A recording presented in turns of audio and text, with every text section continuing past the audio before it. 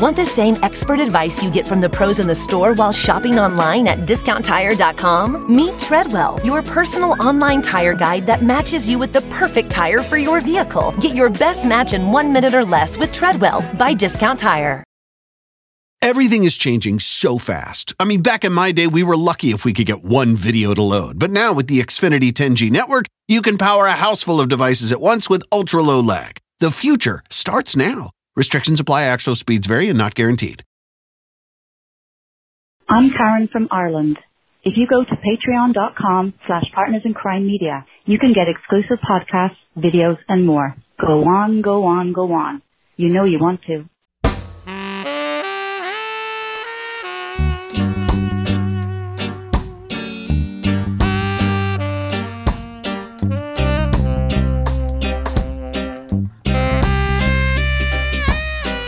I'm Rebecca Lavoie, and this is Crime Writers On, the original true crime review podcast that digs into true crime, pop culture, other podcasts, TV.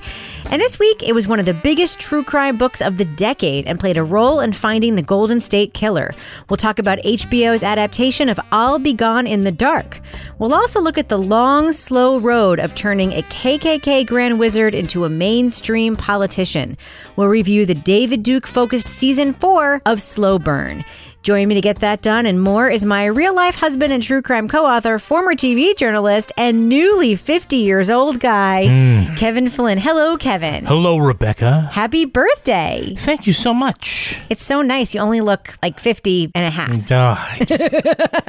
You're hard. No, I think I'm pretty well preserved for somebody it's not bad.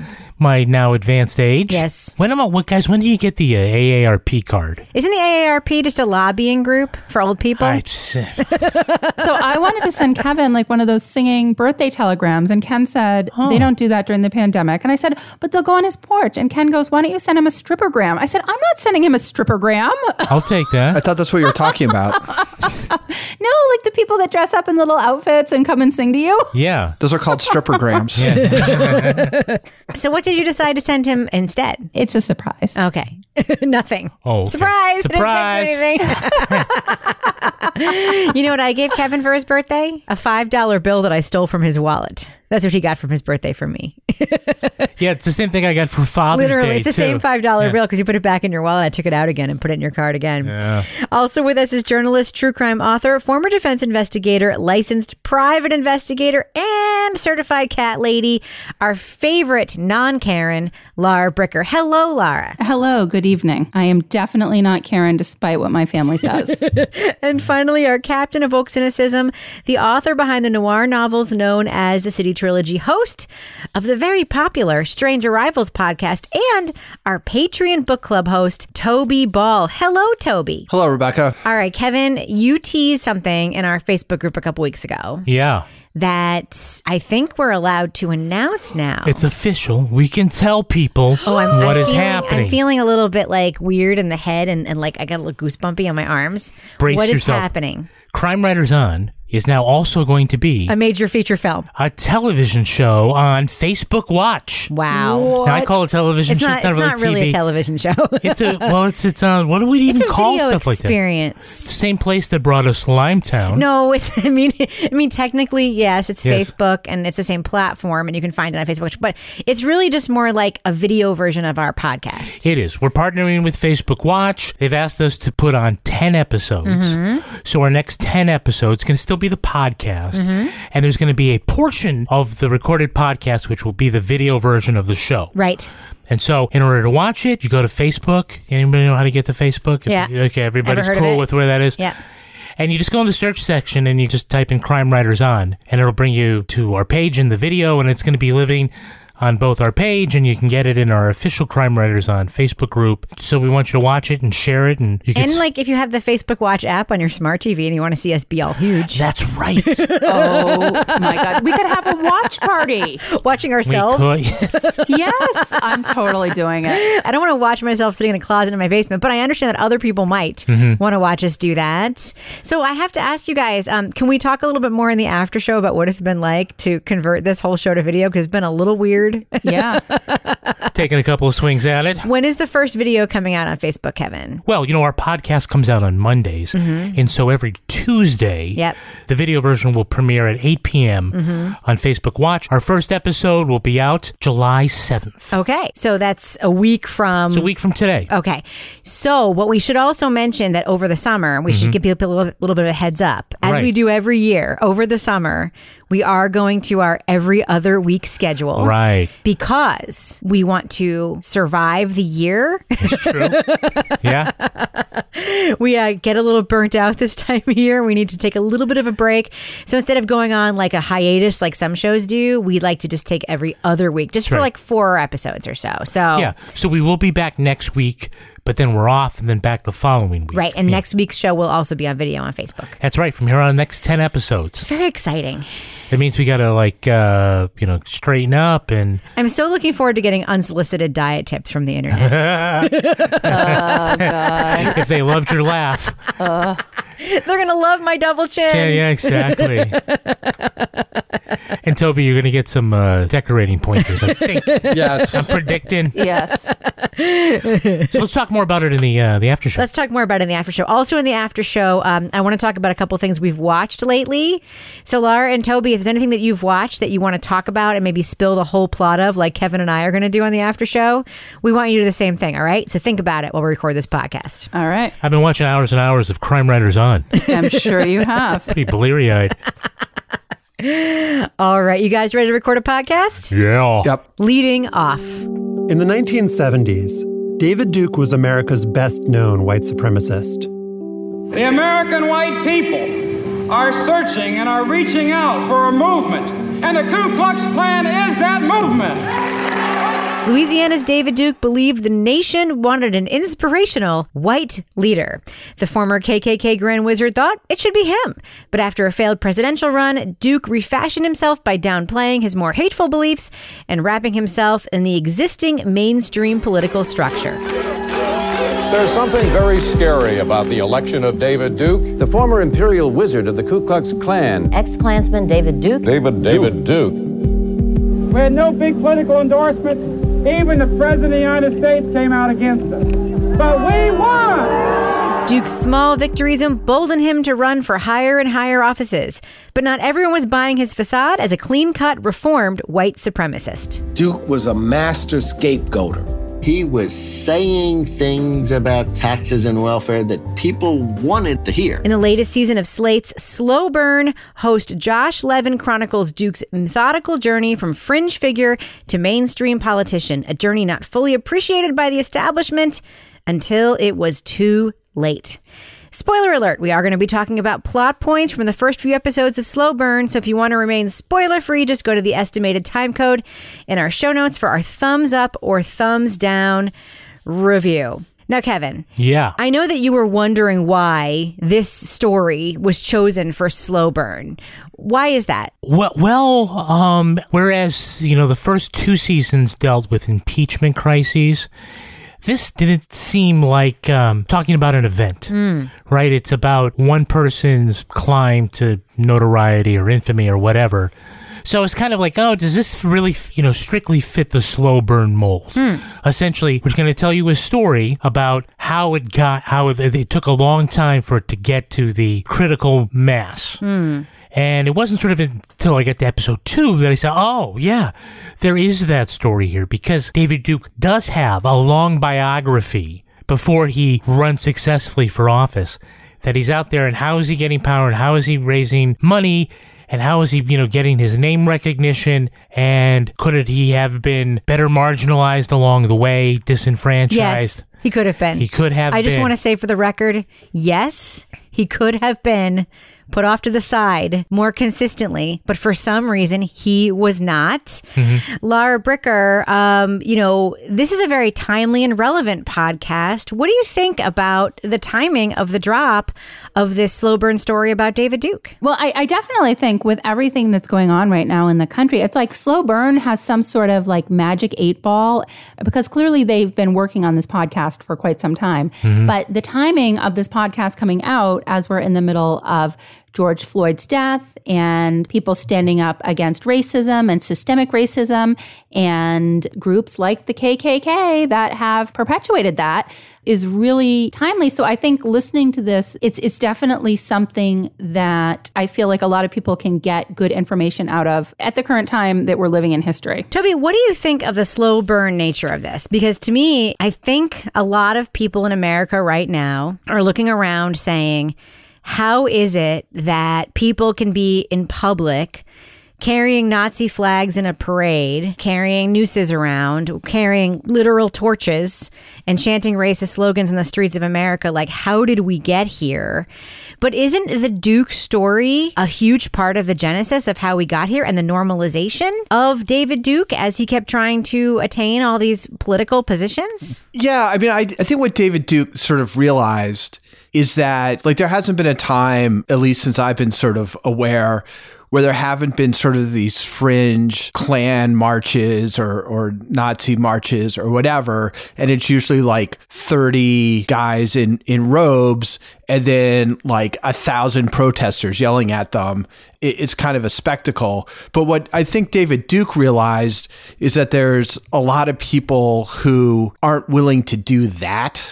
But if those views are seen as being more respectable, if they are put forward as being acceptable to people, that sort of is a different proposition entirely. So I think what he kind of realized is if I can put a more gentle, isn't exactly the word, but more acceptable face on racism, that there will be people who will be able to say, okay, I'm comfortable being a racist under these circumstances.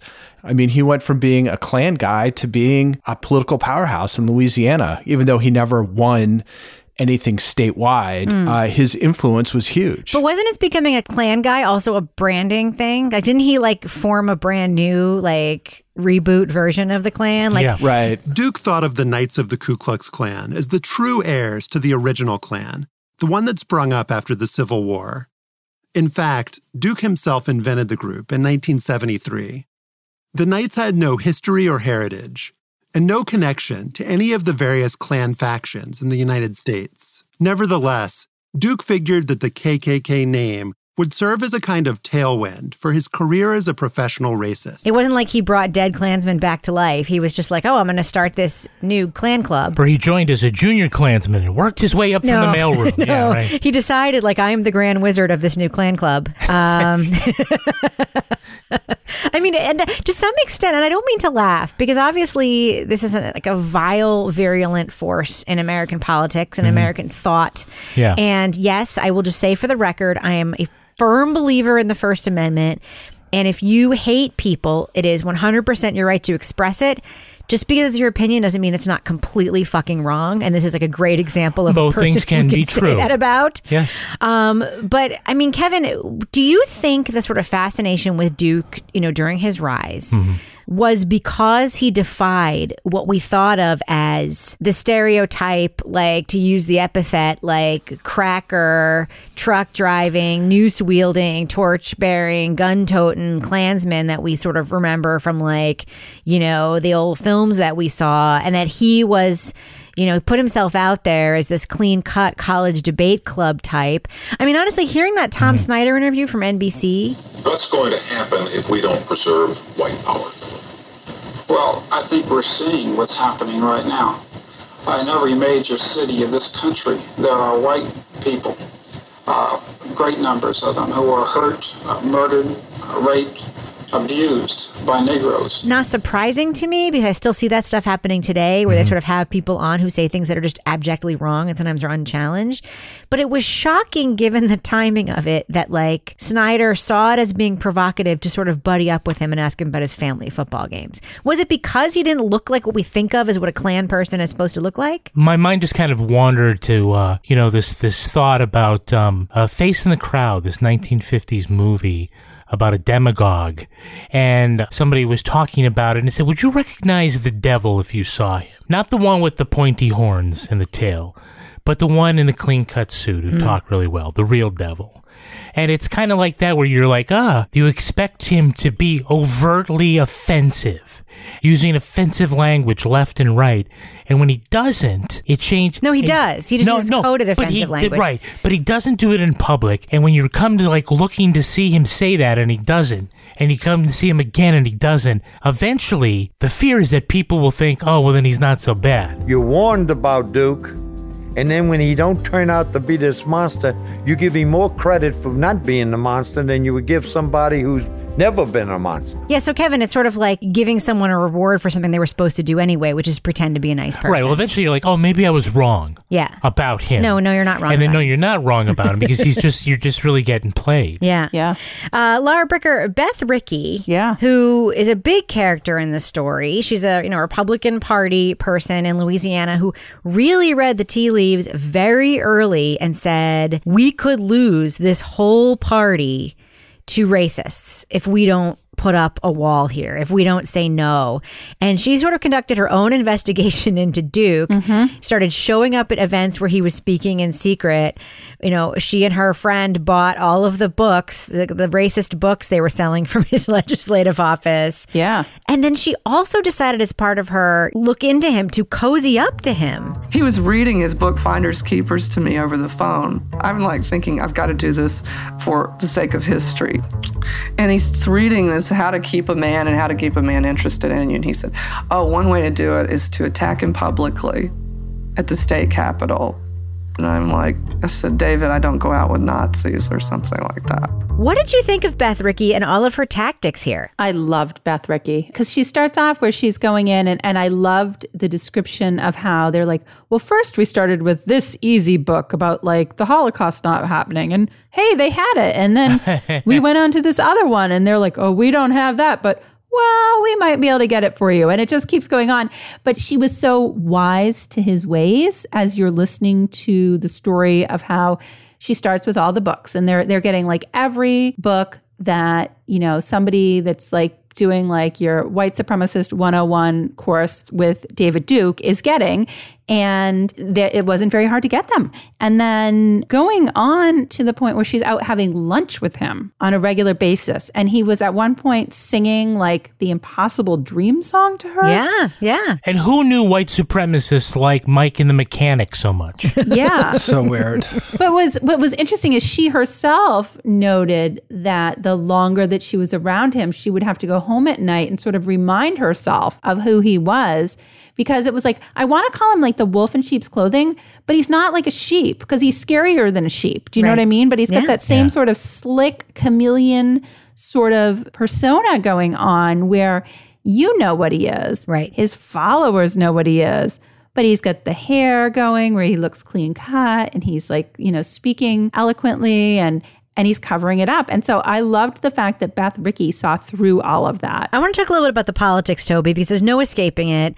This was also a big thread in 13th, which we reviewed in the last podcast. Heard some of the same tape. We actually heard it. Who was the tape we heard again? Repeated? Lee Atwater. Yeah, we heard Lee that Atwater. exact same tape repeated here. You start out in 1954 by saying nigger, nigger, nigger.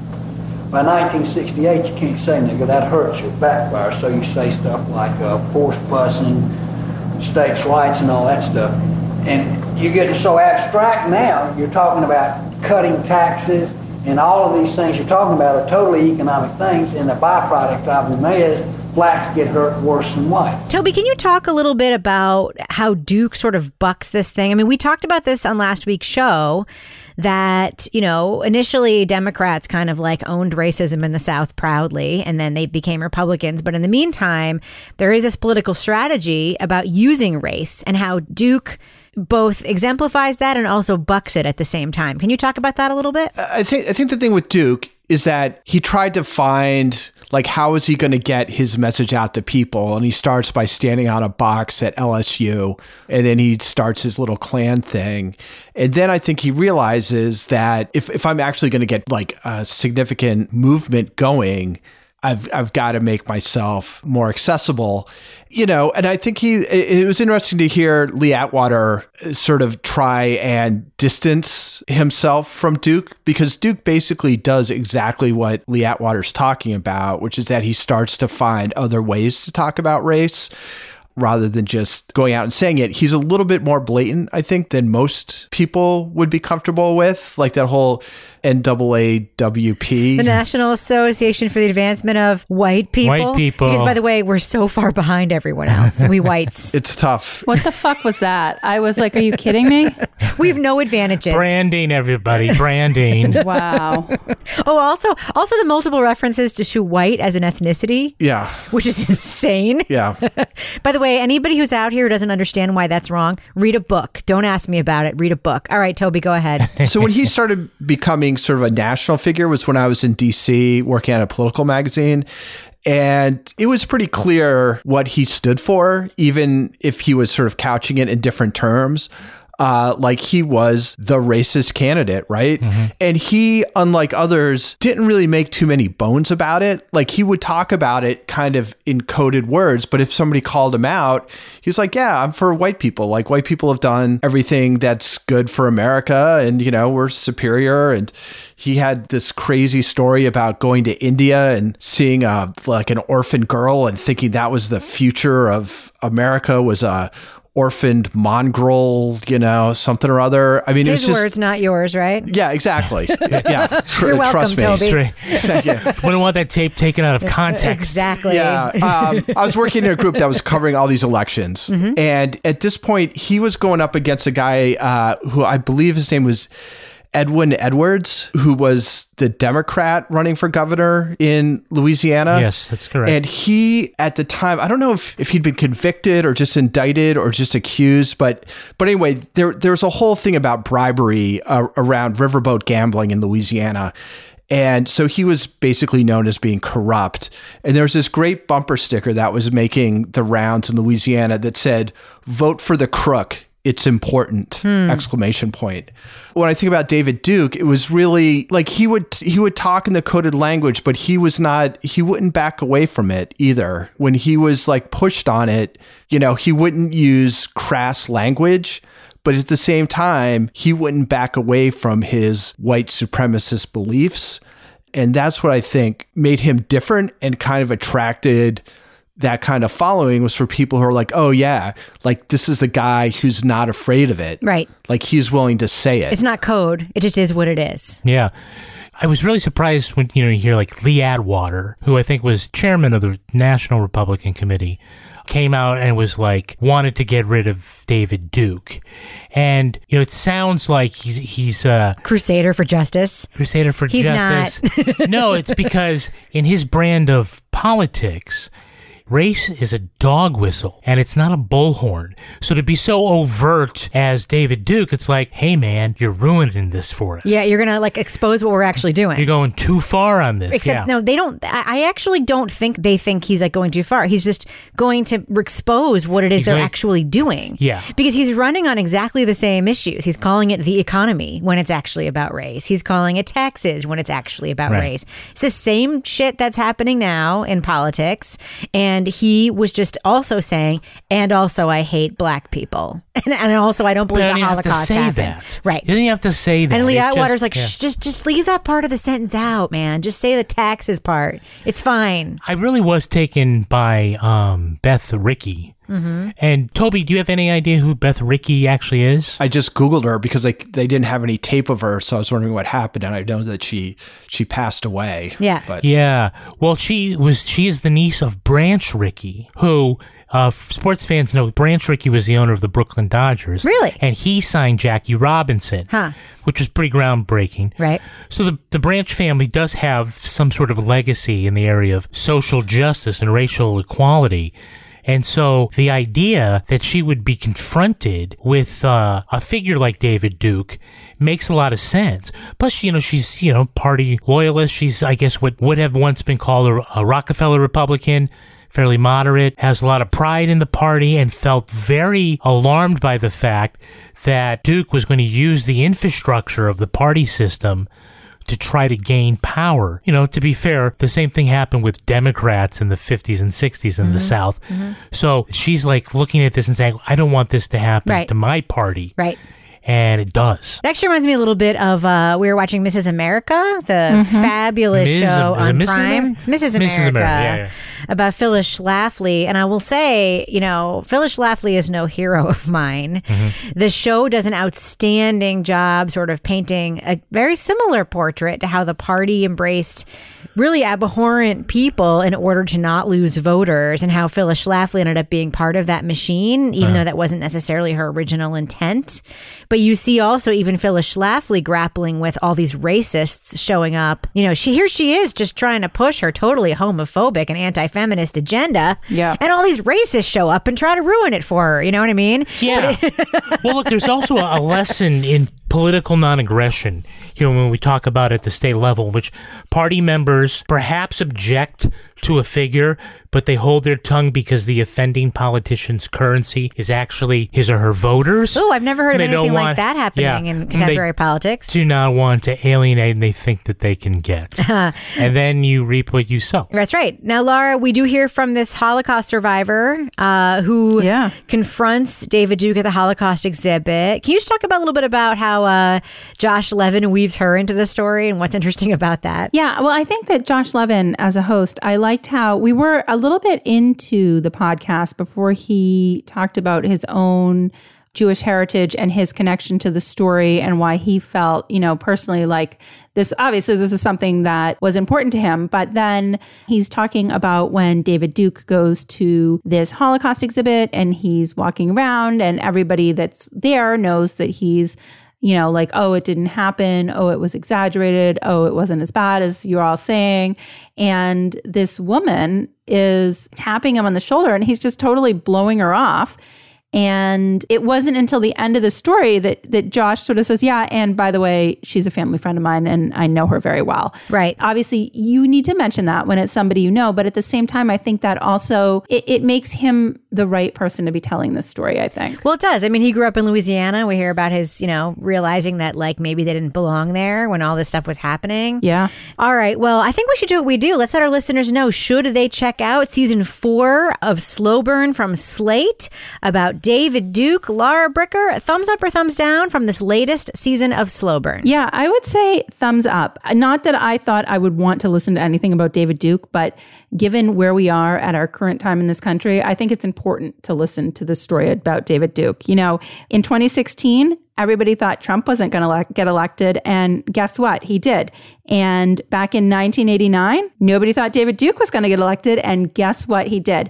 And I think this podcast does a really good job kind of going into the story of how Duke got elected, but also his background. And there's some really interesting parts about his college and Free Speech Alley where he used to hang out. This podcast, Slow Burn, does it again with a very timely, detailed story that relates to not only history, but our current time. Sounds like Buddy likes it too. Thumbs up from Buddy. Thumbs up from Buddy. Toby Ball, what about you? Thumbs up or thumbs down for season 4 of Slow Burn about David Duke? Yeah, I give it an enthusiastic thumbs up. I thought it was really interesting. There's a lot of stuff that I didn't know.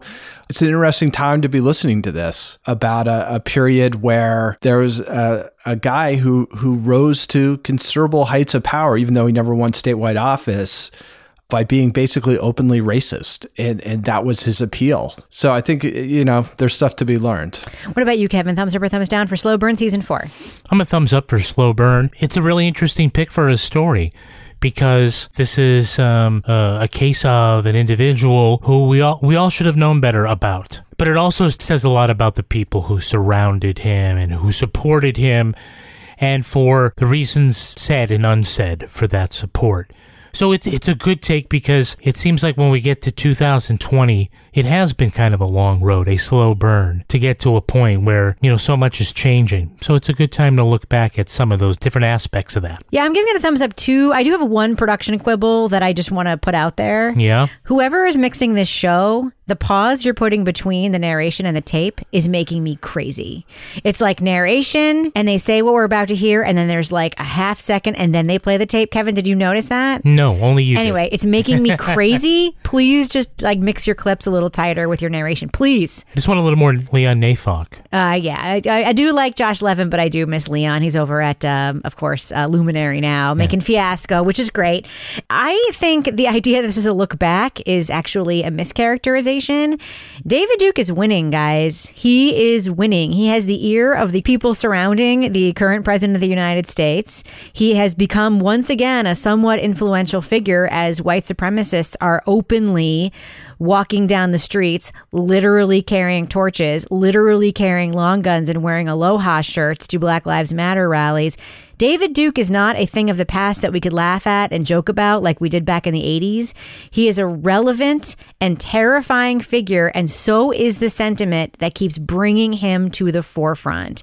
If anyone thinks that his brand of completely blatant Holocaust denierism and white supremacy is a thing of the past, you're wrong. You're wrong. Just look around you. And that's what makes this a timely podcast. So yes, I'm going to give season 4 of Slow Burn a big thumbs up.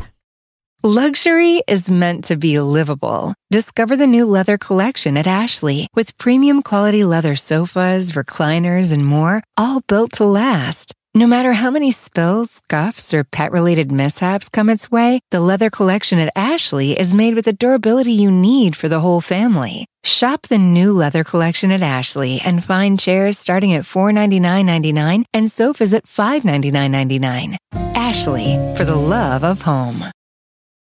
All right, Kevin, before we move on, we have some business we need to take care of. Yes. What is on our Patreon right now? Well, first of all, before you answer that, there's the after show, which we already talked about. Right. We're going to talk a little bit more about making this podcast into a video.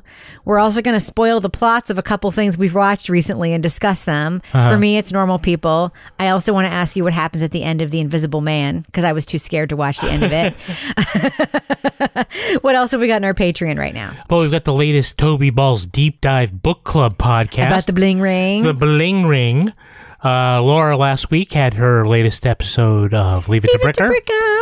With Mary Weaver, Beaver Reliever. Pest Reliever. Woodchuck Reliever. It goes places. Okay. It's a journey. And then we have a very good episode of Married with Podcast. There's no such thing as a bad episode of Married with Podcast. This is true. Yeah, people love Married with Podcast. I know I do. It's very cathartic for me. I cried recently when we were taping it, remember? It's because I stepped on your foot.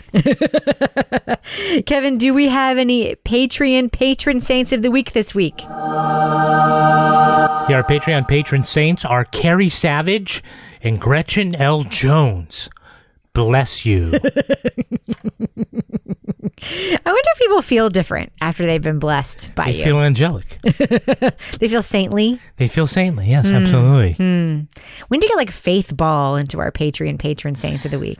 She is actually saintly. Who? Faith Ball. My mom. Faith Ball? Oh, fuck. I'm like, is it Toby's mom? She is saintly. I was like, no, it's Deborah. We need to get Firefighter Ken into the Patreon patron saints of the week. Well, you know what they call Fireman Ken at my old job? They used to call him long-suffering Ken because of his life. Because of his life with me, they'd be like, "Oh, there's long-suffering Ken," because he has to live with Laura. That's not good for your brand. I know, it sounds about right. I know.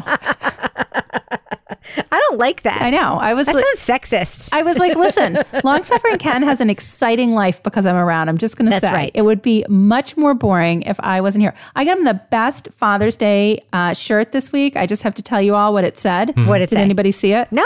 Oh. It was customized. It said, "Dear Cat Dad, thank you for being our dad. If some other man was our dad, we'd piss on his shoes, claw his face, and go find you.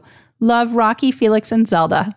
Nice. Wow. Will he be wearing that shirt to the firehouse? Well, I kept finding it put in various places around our house, and I was like, the trash. I was like, why isn't that going upstairs? Why is it in this little corner in the kitchen? You know, the custom T-shirt seemed like a really good idea at the time, and then you realize I should have just made a coffee mug. Yeah, pretty much. Toby, did you get anything good for Father's Day? My setup for actually doing podcasts, and even more so for doing the new Facebook thing, is not particularly good. So I got a new desk. Nice. To get the setup going on. Yeah. Nice. Wow. Very exciting. Kevin got $5 that I stole from his wallet and put in a card. Such a bitch. You have gotten some very fancy gifts this year. It's true. I got this nice watch. Yes. You got a trip to Ireland that you weren't allowed to take because of the pandemic. So I'm in my mind, I'm there right now. So let's be real. That $5 has the same value as those other things because we never get to leave the house anymore. All right. Should we continue on with this podcast? I would prefer it if we did. Let's do it. We were awakened by a voice and a bright light. It was a real sense of evil in the house. He made me tie up my husband. He ordered her to put dishes on my back. And say, if I hear these dishes fall down, I'm going to kill your family. It was one of the scariest and least remembered crime sprees in California. Blogger Michelle McNamara became fascinated with the tale of a suspect first known as the East Area Rapist, who she dubbed the Golden State Killer. Michelle looked at it from the hopeful, putting puzzles together, trying to make sense of violence. I was in search of a man who was attacking women and girls throughout Northern California. And the great tragedy of this case to me is that it's not better known.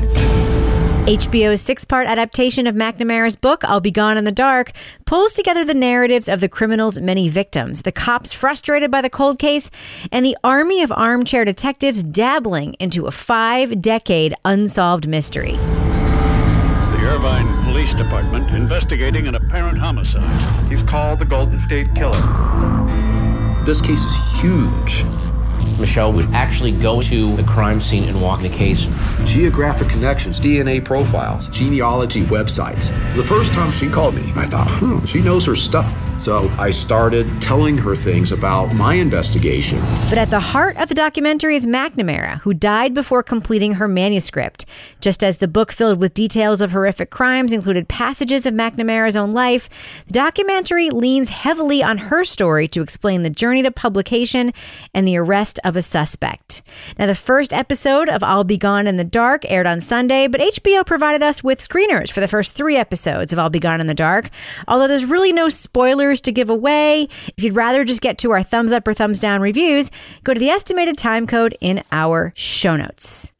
Now, Laura, you wrote in your notes that you're probably the only one in the group who hasn't read the book. That is not true. Oh. I haven't read it. Kevin has not read the book either. Yeah. But you were a little bit afraid to delve into this story. Why is that? I was, because, we watch a lot of crime shows. We listen to a lot of crime podcasts. I've been involved in the crime world, but this particular case is just, it's so random and it's so violent. And when you know that detail of the case, and then you also know the mental health impact that it had on Michelle McNamara, and then I'd see people that would read the book or listen to the book and they'd be like, I can't sleep at night now. And I'm like, I don't know if I can go there. So I've put off reading this book kind of because of that. I will tell you, I read this book when I was on vacation with my 2 sons and Kevin was at home. Mm-hmm. Remember, I took them to Mexico last year? Yeah. And I read it in the paper copy because we had gotten a galley copy.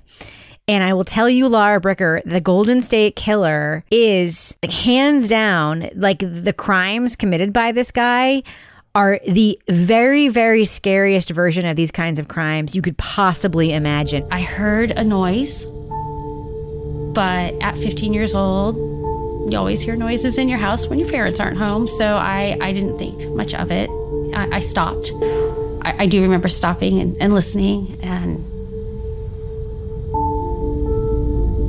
didn't hear anything else, so I continued to play. It wasn't very much longer, maybe a couple minutes, that I felt a presence next to me, and I looked up, and then I felt a knife at my throat. It's not just the sort of waking up in the middle of the night with a flashlight in your face and then, you get raped and your husband has to lie there with dishes on his back, or maybe you get murdered. It is literally, he is stalking these people for months beforehand, going into their homes. Mm-hmm. He would take things from one room and put them in another room. He would disconnect electrical things. He would basically be in your house before the crime so many times. Yeah. It's freaking terrifying. I remember calling Kevin and being like, Kevin, we're getting an alarm system on our house. It was terrifying. Yeah. Toby, what do you think about this scariness? I think that's part of the reason why this case is so fascinating, right? Because is scary. This crime, this particular criminal, unlike even other serial killers, there's a scariness to him that is really kind of like new and different, right? Two things. One is, the scariness of the crimes is about as scary as it gets, as far as I'm concerned. It's like these home invasion, absolutely brutal crimes. But beyond that, it doesn't really seem like this whole case doesn't seem super interesting to me because you don't really know much about him. The only thing that's interesting beyond like how brutal things are, if that's something that captures your interest, is that they can't catch him. That's why I think the decision to focus a lot on Michelle is a good decision. Because unless you're just going to go through horrible crime after horrible crime after horrible crime, there's really not much to say about the guy. The story is really in trying to figure out who he is. And that's where Michelle comes in, is a good focal point, not just her work, but for work that other people were doing at various levels of effectiveness. I think in the book, and I don't want to like lean too heavily in the book because that's not what we're reviewing right now, but it does tie together these different threads of things that all the witnesses said. And there were things that were known about him. One is that he had a tiny penis, which like everybody really liked. That kept like every single, he'd be described as fat, and he'd be described as thin, he'd be described as blonde, he'd be described as dark haired, he'd be described as puffy faced, he'd be described as, whatever. But it was always different. But the one consistent thing was he always had like a tiny penis, which is like a weird but also sort of schadenfreude detail of the whole thing, which I just always found sort of interesting as being the only notable thing about this guy who committed. Pop psychologists might say, well, there's I one know, of your... but people literally saw him jumping over fences. They saw him riding bikes. They saw him running through neighborhoods, not just people who were victimized by him. But getting back to the documentary, Kevin, there's one thing that I think we sort of share as a little bit of a knock on the way this is structured. Michelle McNamara is and was a talented, likable, lovely human being in every regard. Right. But it's almost like the filmmakers don't think we're going to know that or believe it just by showing us, right? Right. They keep telling us. Like, I thought the introduction of Michelle was pretty heavy-handed. I saw her confidence growing. It was really exciting to have someone you're in love with someone and they're doing something and you can see how excited and energized they are about it. And that makes you excited and energized. I'm amazed I'm still funny. I'm amazed I'm still funny because I'm in love. I'm in love. I'm in love.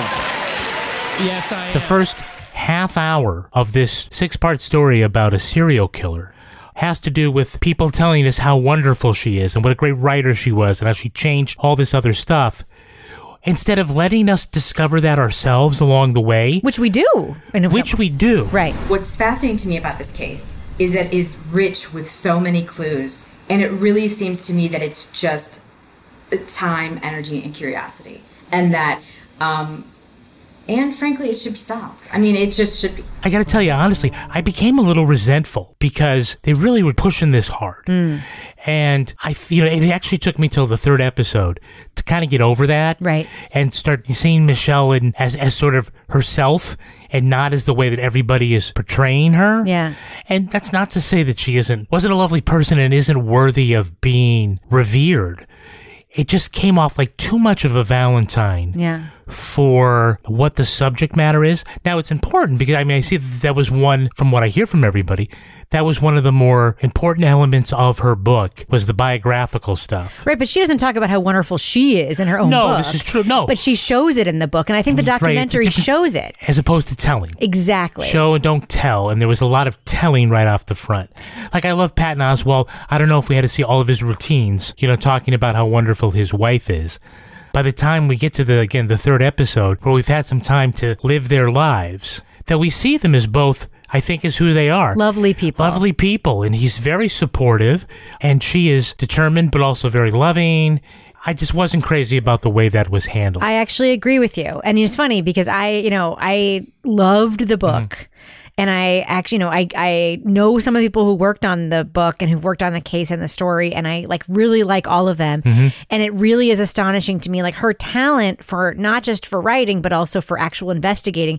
So much so, and we'll talk about this in a second, that all these cops were cooperating with her, which you and I know is rare and like really speaks to a specific kind of trust building. Yeah. So she does, in the book, she does show that she is a trustworthy, deep, kind of scarred and interesting and layered and sad person. And the documentary does show that. And so I actually would have cut that whole I'd almost felt like, you know, I know that Patton Oswalt has the rights to the book. It almost felt like that Liz Garbus felt like, I want to set it up this way to make no mistake about it. But you can't make a mistake about it because she actually was all those things. I actually found that a little bit of a flaw too. Laura, were you surprised that Michelle McNamara, for all intents and purposes, an amateur investigator, an at-home investigator who's scouring the internet at night, who's writing a blog, you know, celebrity connections aside, was able to gain the trust of so many, not just cops, but witnesses? Like, you and I both know, like, that's how almost impossible that is. Well, I think that it didn't happen overnight. You know, when we see her establish a connection with Paul Holes, and, you know, he is investigating the case and she calls him and he says he was quite reticent to talk to her. But she did what I think any good journalist, investigative reporter does, that is doing the job in a way to kind of nurture sources and cultivate sources. She just kept talking to him and she'd tell him, like, you kind of trade information. And that's one of the ways when you're a reporter and you're out working a beat that you start to get information out of your sources. Like, you find out some information and you share it with them. They may not share information with you for a while, but you keep going back and sharing information with them and you have credible information. Eventually, they're going to start to give you a little nugget of information. And we saw that dynamic grow between her and this particular investigator.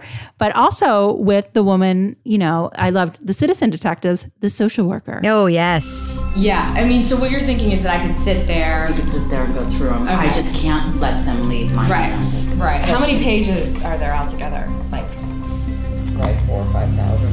Oh my God. Yeah, it's big. Yeah. It's all the rapes. Right. It's all 50 rapes. Wow. I should make a trade with you today. You let me take this today, and I'll let you take the cases today. Wow. And then we give them back. And then we give them back. I would do that. I would do that, but we have to give them back. I can't believe I'm doing this. But she was like the gatekeeper to a whole nother part of this story. And that took some time. So the way that she introduced herself to them was like, hey, I noticed you on this forum and you seem to make good points and you sound, you know, reasonable. Basically, you don't sound crazy. But she said it in a more diplomatic way. And again, it started this sort of back and forth relationship to the point that then when they're meeting in person and the social worker has all of these police files, at first she's like, there's no way you should be seeing these police files. And she's like, you know what? I trust you. Take the files. Toby, one of the things that was interesting to me about the way this is put together, obviously, you know, with Patton Oswalt sort of being in it and part of it, and, you know, the kind of, you know, her family is in it and part of it, they have access to a lot of Michelle's personal materials. They have access to her draft. They have access to her voicemails. Hi, Cliff. My name is Michelle McNamara. I'm a crime writer in Los Angeles. I am doing a series on unsolved crimes. Hi, Kate. This is Michelle McNamara. Hey, it's Michelle. Hi, Michelle. Hi. They have access to footage that she filmed in these ride-alongs, you know, with the social worker and in her own investigation. You know, there's access to video interviews that she did, probably stuff that was just like on her own computer, is able to sort of be like woven in and out of here to tell the story. And, you know, I know that you did the book on the deep dive and you've read the book.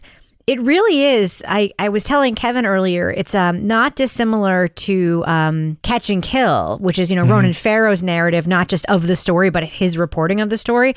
It's really a lot like that, which is about her intersection with the story and how she did it and what she was doing and how it sort of wove into her life.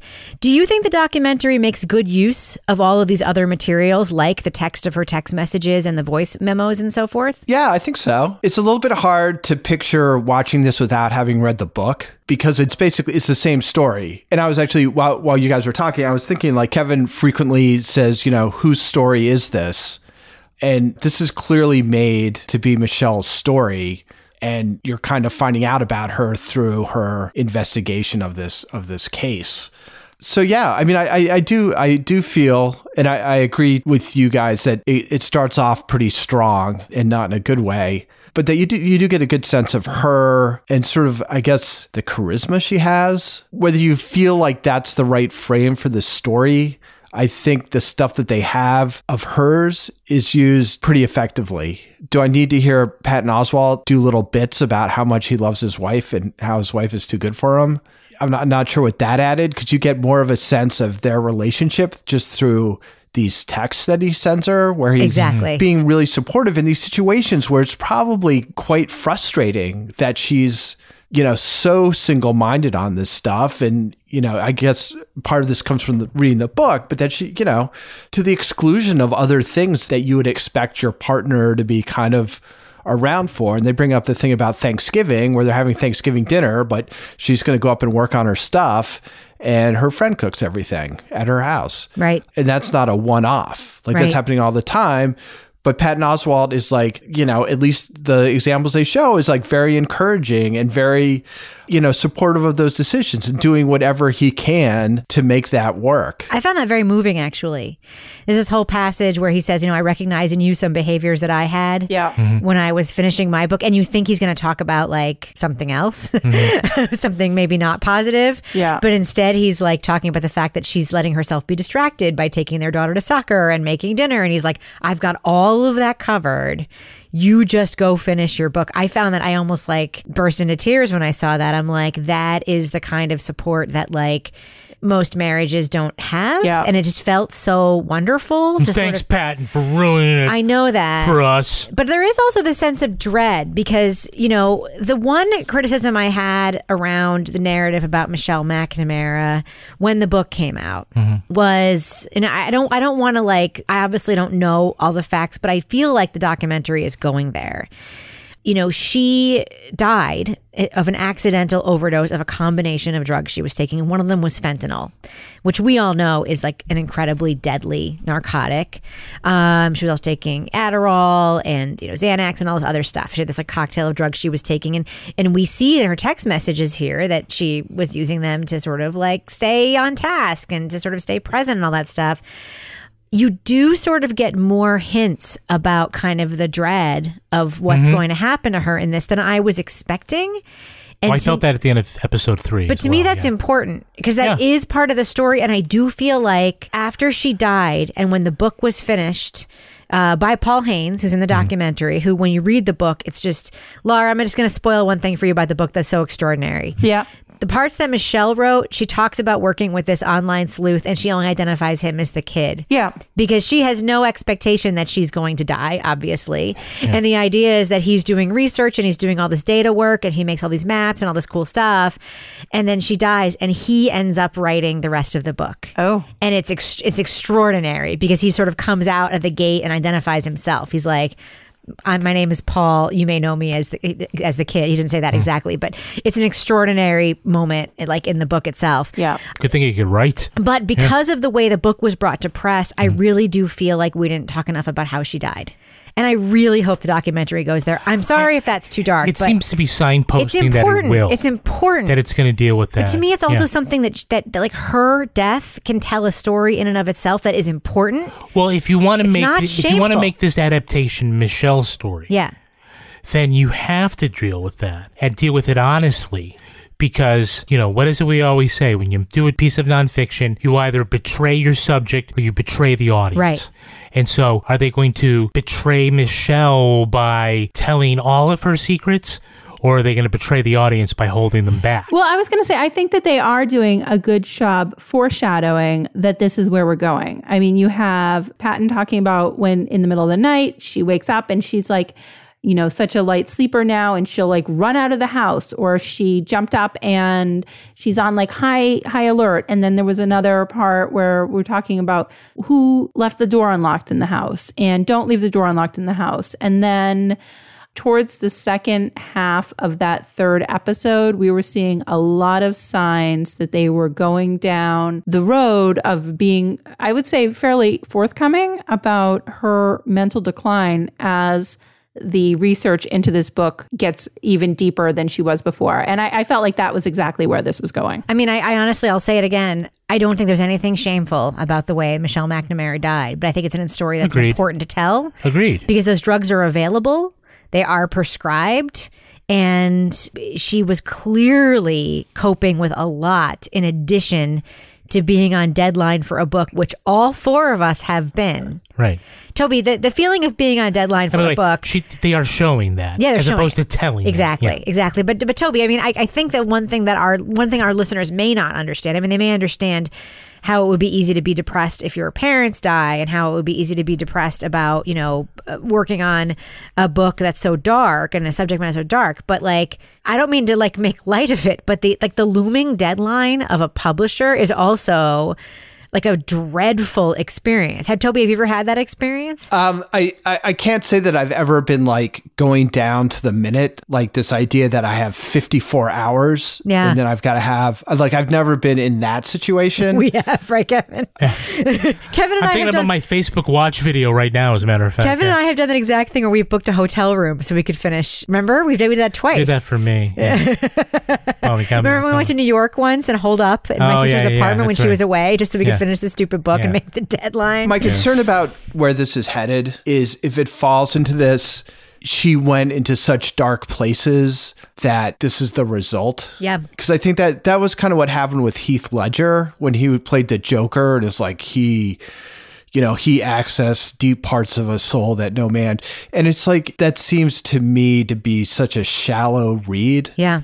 And sort of discounts the actual deal with these drugs, basically. Yeah. I mean, it's a powerful, addictive drugs. So I would be disappointed if they went in that direction. I hope they don't. I think there's the people who are involved probably have better sense than that. Right. But I do think that's a temptation. It kind of ties everything. It ties her death to all these deaths that she was investigating in a way that I don't think is genuine. No, and I also don't want to give the Golden State Killer credit for also killing Michelle McNamara. That's not what happened, right? It's not. Right. And she was clearly a wonderful and warm and smart person who took the role of armchair detective to a place from it being not important to a place where it could actually make a difference and be important. And she actually elevated the role of these actual armchair detectives doing good work. I think about the Bear Brook armchair detectives. I mean, these cases are very tied together. A lot of the same folks. Yeah, a lot of the same people. Here, a lot of the same people are involved in both cases because, of course, the Bear Brook case is the one that developed the one that at first used the technique that ended up solving this case. Anyway, well, we should probably do what we do. Let our listeners know, should they check out I'll Be Gone in the Dark, new 6-part documentary premiering on HBO just this week.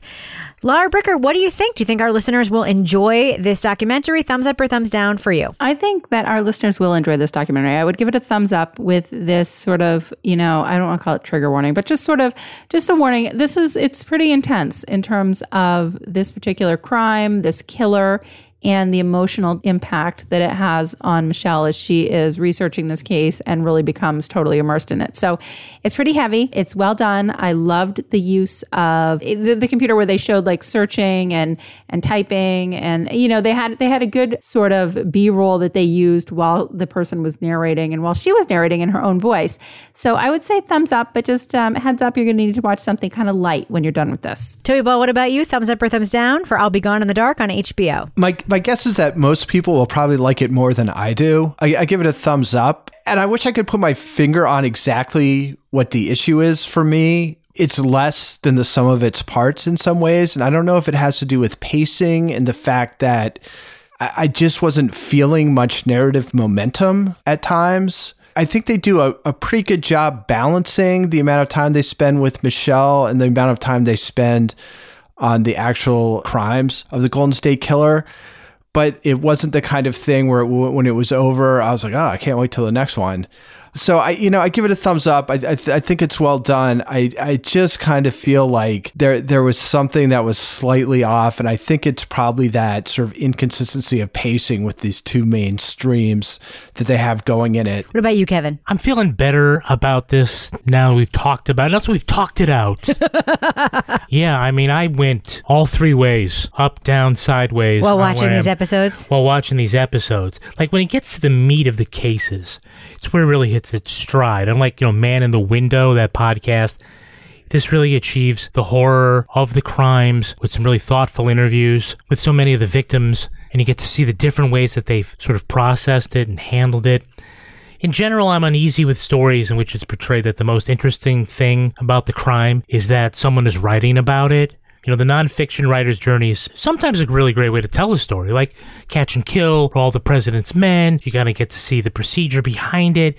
That can be an interesting way to frame it, so long as it doesn't get too self-absorbed and self-congratulatory.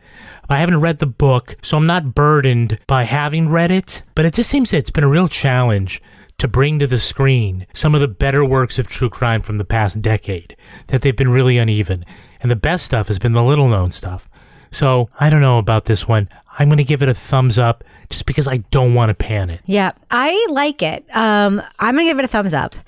I think Toby's description is apt. And here's the difference between, say, a Catch and Kill and this documentary. Yeah. Michelle McNamara died. If this had happened, if she had finished this book and published this book, and this book had been made into a documentary, I guarantee you, having read Michelle McNamara's book, that the in-your-faceness of the Michelle McNamara stuff would not have been the way it is. Probably the director would have said, you have to be in it, just like the publisher did. Yeah. You have to be in it. Your journey is part of it. I've had that. The publisher tell me, put your story in it. I'm like, why so uncomfortable with that either? I mean, I actually kept thinking as I was watching this how deeply uncomfortable she would be. Yeah, and we hear her with say this that. because I read the book and she was uncomfortable being in the book, and she writes that in the book. Right. And the drama of meeting a deadline is not equivalent Exactly. to the drama of a prowler coming into rape. Exactly. Yeah. And I do think that one of the things that Toby talks about the pacing that's interesting is that, you know, so in the book, there are all these moments that are climactic or like cliffhangery. Yeah. In the book, this cliffhangery. is I like that. A great example would be the cufflinks. Yeah. In the book, it's immediately dispelled. Like she finds the cufflinks, she thinks she's onto something, but what that's really about is her getting in inroads with the cops, and she almost immediately finds out that they're not the right cufflinks in the book. But in the documentary, they actually make it a cliffhanger at the end of the episode, like maybe she found the guy. Yeah. So they are sort of drawing out these Michelle lines like fatter and deeper than they need to be. I actually think a more understated telling of her part of the story. The text messages are incredibly affecting. Patton Oswalt's interactions with her are affecting. The most affecting part of it is the cop from the 1980s who we see in the moment and then we see in the first person in real time. The one with like the giant hair. Oh, she's incredible. That stuff is affecting. The victim stuff is affecting. And I do think the pacing doesn't match. I think that they should have done a better job sort of matching the pacing of the book. Michelle is part of it on its face, so you don't need to be so upfront with it. That being said, I really do like it. I loved the book. I'll love anything that comes from this book, so I'm going to give it a thumbs up. Now it's time for my favorite part of the podcast, a little something I like to call the crime of the week. There may be lots of good places to store your dead iguana, but the freezer at your pizza joint is not one of them. Inspectors say they found the 80-pound reptile in the deep freeze at Pizza Mambo in West Palm Beach. Employees say a customer gave the iguana to the owner as a gift.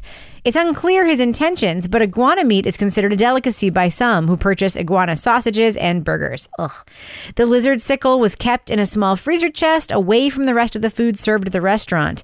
But it made no difference to the health inspectors, who say there were 26 other violations. They found unsanitized utensils and food covered in mold. There were also signs of mice and roaches, which makes one wonder if a live iguana may have been more helpful than a dead one. So panel, if it's such a delicacy, why not corner the market? What other reptile-inspired items will soon be on the menu? Laura Bricker, what do you think? Well, I'm going to go with some insect items on the menu, quite honestly, because I don't know about the reptile thing. It kind of freaks me out. What comes into our house every spring that is a big nuisance? Stink bugs. Oh, yes. Well, apparently in Mexico, they actually eat stink bugs, and there is actually a festival honoring stink bugs, which are believed to have medicinal as well as aphrodisiac effects. Nice. Along with high amounts of protein and minerals. They can be dipped in sauce and served live, where the odor of the stink bug is something that only some can fully appreciate. So I think you might have a little side of stink bug with your iguana. I got to say, Laura, you're quite the pitch man for those stink bugs. She's like, they can be served live. What about you, Toby? What other reptile-inspired items will soon be on the menu? I don't know, but I'm sure you can wash it down with some Gatorade. Oh, very good. What about you, Kevin? What do you think? Gecko and avocado toast. Oh, Nice. You're not going with a rosy maple moth on a waffle cone? It's not a reptile, That's Rebecca. true. That's true. Everything's a reptile to me. Yeah. You say frog legs. Amphibian. All right. We should probably end the show on that note. But before we do, Laura Bricker, do we have a cat of the week this week? We do. And I'm going to preface this by saying I picked a cat of the week because there was news this week in the cat world, people. Yes. There was a study conducted at Colorado State University that said that women are less likely to date men who like cats. Woo! What the hell? I don't disagree with any of that. Smoke some more weed out there because I would definitely like some more cats in my life. So I am going to mention, I don't know this person's real name. Their Twitter name is Test the Servants with Gold, and they have 2 cats. He's a cat dad. He has 2 cats, a nice calico cat and a nice black cat sleeping on his computer. And so I was like, let's recognize a cat dad out there. Because, I feel like they're getting some shade from this study. So Yeah. more cats for the men. All right. Well, Laura Bricker, if folks want to send to you their hunky men who also like cats, there's got to be one of them out there. How can they find you on Twitter? At Laura Bricker. And Toby Ball, folks want to reach out to you and give you some color suggestions for the background of your video on our new Facebook show. How can they find you on Twitter? They should just probably wait until we actually have our Facebook show come out. Well, you know what they can do? We actually, one of our listeners, have you guys seen this? Taylor Schumann wrote an article in narratively.com called The Crime Victim Who's Obsessed with True Crime Shows. Uh-huh. And the little sub thing is, after I was injured in a school shooting, I found unexpected comfort in binging grisly TV shows and podcasts, and I'm not the only one. It's an interesting perspective on her interest in true crime stuff. So I'd recommend that. And if you read it and want to tweet to me about it, it's at TobyBallNH. Nice use of the Twitter there, Toby. Kevin, what about you? If folks want to reach out to you and share something with you on Twitter, how can they find you? I'm at Kevin P. Flynn. And if you want to follow me on Twitter or Instagram, where mostly you can see pictures of my dogs, you can find me at Reb Lavoie. You can also follow the show on Twitter at Crime Writers On, and I encourage you to join the amazing community in our official Crime Writers On Facebook discussion group. We also have a regular old Facebook page, by the way, and that's just fine. Support the show at patreon.com/Partners in Crime Media. You'll get the Crime Writers On after show right now. Plus, Married with Podcast, Toby Ball's Deep Dive Book Club podcast, and Laura Bricker's Leave It to Bricker podcast. Our theme song was performed by the New York Ska Jazz Ensemble and used with their permission. Our line editor is the very handsome and very smart and really lovely Henry Lavoie. Our social media maven is fellow Taco Bell stan Meredith Plunkett. This show was recorded in the Yoga Loft above the Bodega in Bay St. Louis, Mississippi studio, otherwise known as Studio C, the closet in our basement where we keep all of our frozen New Hampshire iguanas. On behalf of all the crime writers, thanks so much for listening. We will catch you later. I'm Rebecca Lavoie, and this is Crime. I knew you were going to do something. I knew it. You had that that dad joke look happen in your body. It's a good look.